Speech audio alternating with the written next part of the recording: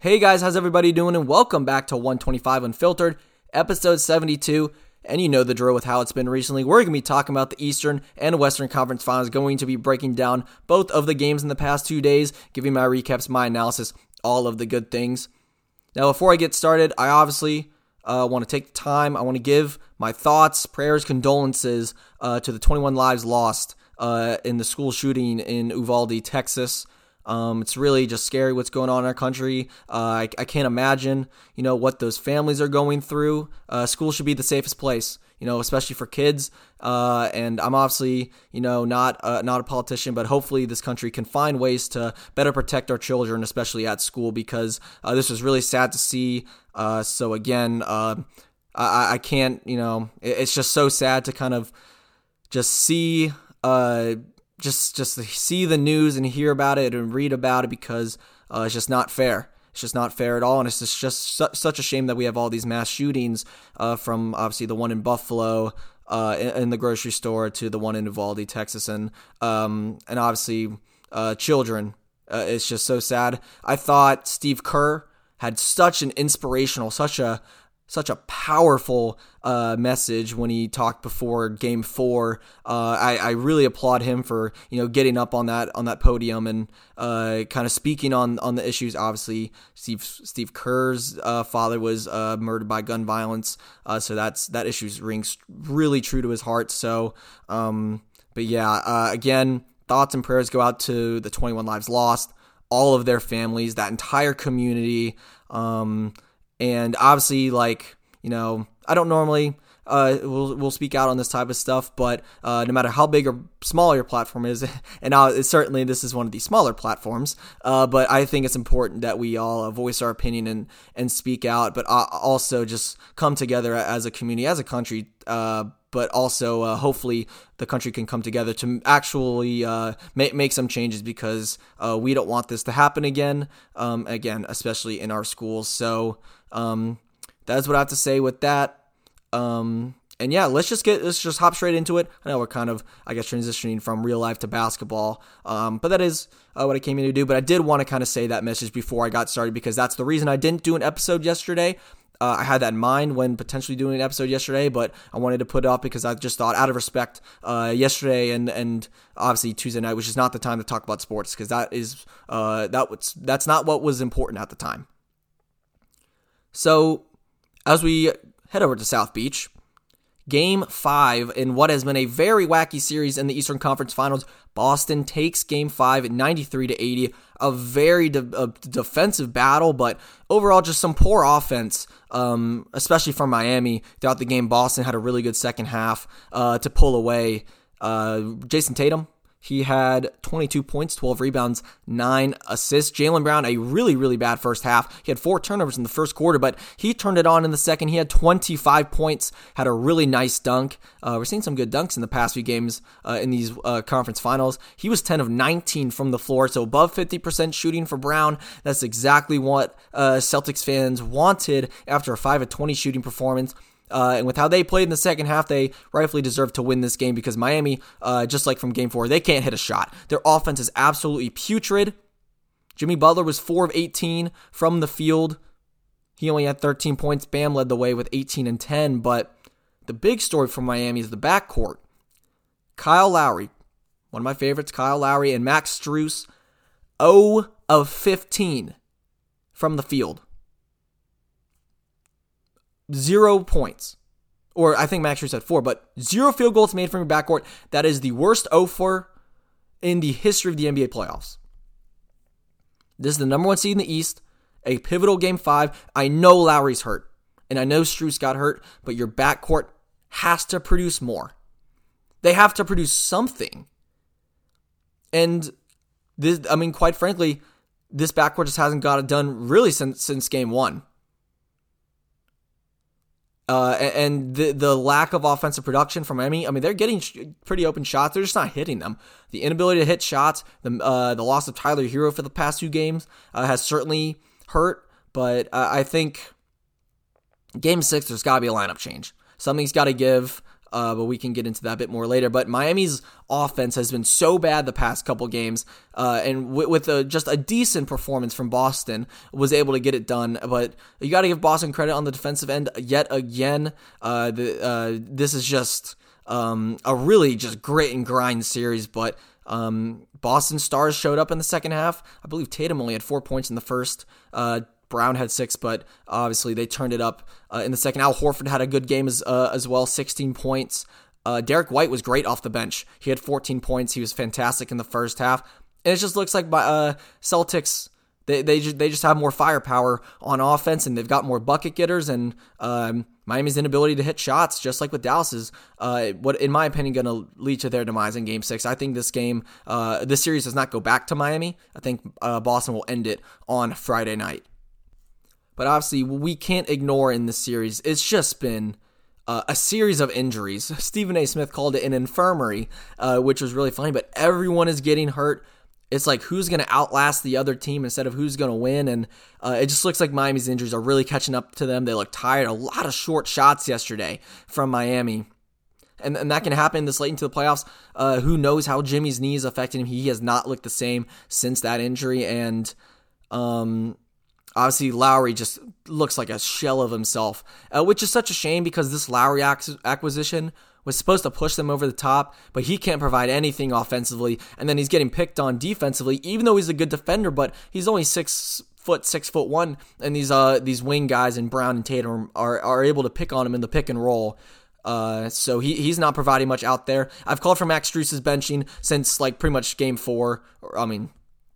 It's only been 2 games, but Max Strus needs to be benched. He should not play a single minute in the next game, in my opinion. He is 0 for 16 in his past 2 games. He's provided absolutely nothing on the offensive end. He's just shooting bricks. He's not that great defensively, in my opinion. Why not throw Victor Oladipo in the starting lineup? I love that they've given Duncan Robinson more minutes, because one hot performance from him in Game 6 could completely flip the series again on its head to go back to Miami for a Game 7. I think you've got to ride or die with some offense. Obviously, the defense won't be as good with Robinson on the floor, but I would start him or Oladipo over Max Strus at this point. Strus isn't getting it done. I think Spoelstra's got to sit him out because he's just not providing anything. And if Lowry's not going to provide scoring as well offensively, you need your shooting guard to be able to shoot the ball well, which those guards aren't doing.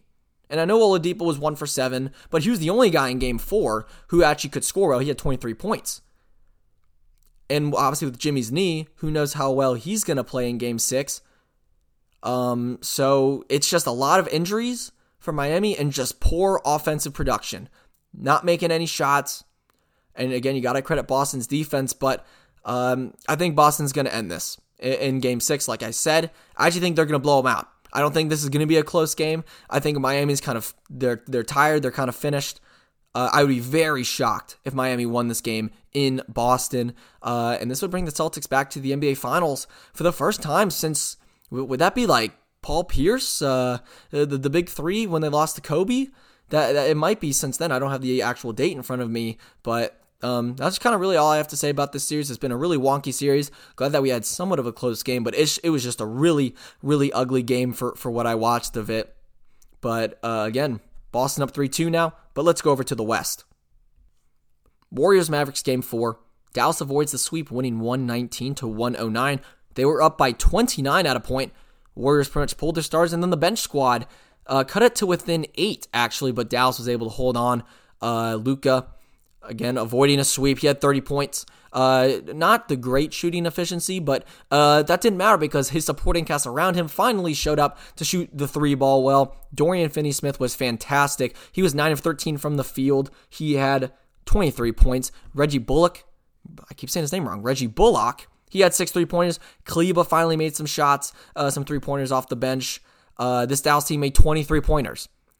You know, when Dallas shoots the 3 ball well, they're typically going to win games, and they just blew the Warriors out of the water, especially in those second and third quarters. So when the Warriors stormed back in the fourth, it was just a little too big of a margin to overcome. Golden State, they shot 36% on threes. It was 10 of 28, didn't shoot that many. It was just an off game from Golden State. We saw this against Memphis when they lost by like 50. I'm not too concerned. with Golden State, I think they're going to go back to the Bay, and they're gonna close this thing out in 5. So credit to Dallas for not getting swept on your home floor. They finally showed how good of a series this could be if they just made shots. With Luka and Dinwiddie and Brunson doing a lot of the damage on offense for most of the series, we were just waiting for these wing guys to finally hit some threes, and they showed how good of a team they are when they are hitting shots, because these are the same shots they've been getting the entire series. They just haven't been making them, but when they are actually making shots, and it's a variety of guys making these shots from the perimeter, Dallas is a very tough offense to stop, and they showed it in Game 4, and most importantly, they showed why they belong. It looked like Golden State was just levels above them, but they finally showed up from the three-point line. Again, supporting cast did a fantastic job. I love the way Dorian Finney-Smith played, because he had, I believe, 4 3-pointers, but he also attacked the rim a little bit, putting the ball on the floor, and that's the type of offense they need from some of these wing guys. It's what they've been lacking, just some paint penetration, because they held their own in the paint for this game. So, again, Dallas really showed why they are in the conference finals and really how good they can be, because those first 3 games, they just were not shooting at the level that they've been shooting at for the majority of these playoffs. Now, to go to Golden State side, Steph Curry had 20 points, Wiggins 13, Klay had 12, Jordan Poole had 14. Obviously, just some pretty mediocre stats. They didn't shoot horrible from the field offensively, 49%. Only had 8 turnovers, but just completely outclassed by Dallas's 3-point shooting. Will I think that'll happen again? Not really. What was actually really encouraging for the Warriors, which obviously if you can get out of this series, you're actually going to thank this game, but the young guys. These rookies, they stepped up. Jonathan Kuminga, he had 17 points, second leading scorer on the team. 5 of 11, he made a 3-pointer, he had 8 rebounds.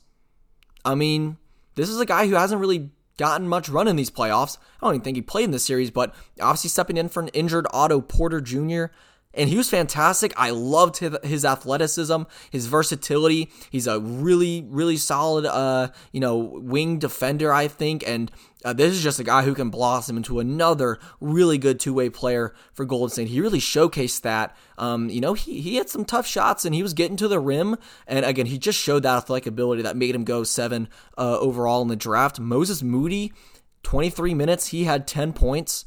Kuminga had 22 minutes, but the young guys getting some run obviously late in this game, and they led a potential comeback for Golden State. Again, it was too big of a lead from Dallas to kind of actually win the game, but Steve Kerr's got to have more confidence in these guys now from the series to actually play them in the NBA Finals if they make it there. Again, just one game away, but I think Kuminga could be of great service, especially if Otto Porter's out, because that's a Tatum defender. That's a Brown defender. That's another guy you can throw on Boston superstars to kind of limit them offensively. And he's so raw, but in a way you can kind of let him loose a little bit in that sense. He didn't seem too robotic at times. I thought he played pretty fluidly, but the Jonathan Kuminga minutes were the most important thing to come out of Game 4 for Golden State, and it could potentially help them win a title, because the more guys you have coming off the bench, especially to play defense against what is likely to be a Jason Tatum, Jaylen Brown offense, is only going to help Golden State. So obviously tonight, Golden State has Game 5. I'm predicting them to win. I predict Boston to win Game 6. So with that, it would be a Golden State-Boston NBA Finals. I'm hoping that's what it is. I think that'll be the most interesting series, the most fun series. Obviously, if that does happen, prediction in an NBA Finals preview episode will come up. But that's really all I have for you guys today. Just wanted to quickly recap these games, give my thoughts on it. I'm trying to upload 3 times a week on a consistent basis. So tomorrow, I will most likely be getting you guys an episode about the Golden State game. And hopefully, as I try and venture out to other sports, we can get not away from the NBA and basketball, but we can kind of go into other sports. Obviously, hockey's going on. Canes big game tonight. Go Canes! And then once UNC sports kind of start coming up later on, we can do some football, some soccer, some field hockey. So really excited to see where this goes. Obviously, but NBA Finals are here, or NBA Finals are coming up, and it's definitely something I love talking about. But if any of you guys are looking for any other sports, I will be looking to get those to you guys for you guys. So yeah, again, that's all I have. Thank you so much for listening to 125 Unfiltered, and I'll speak to you next time.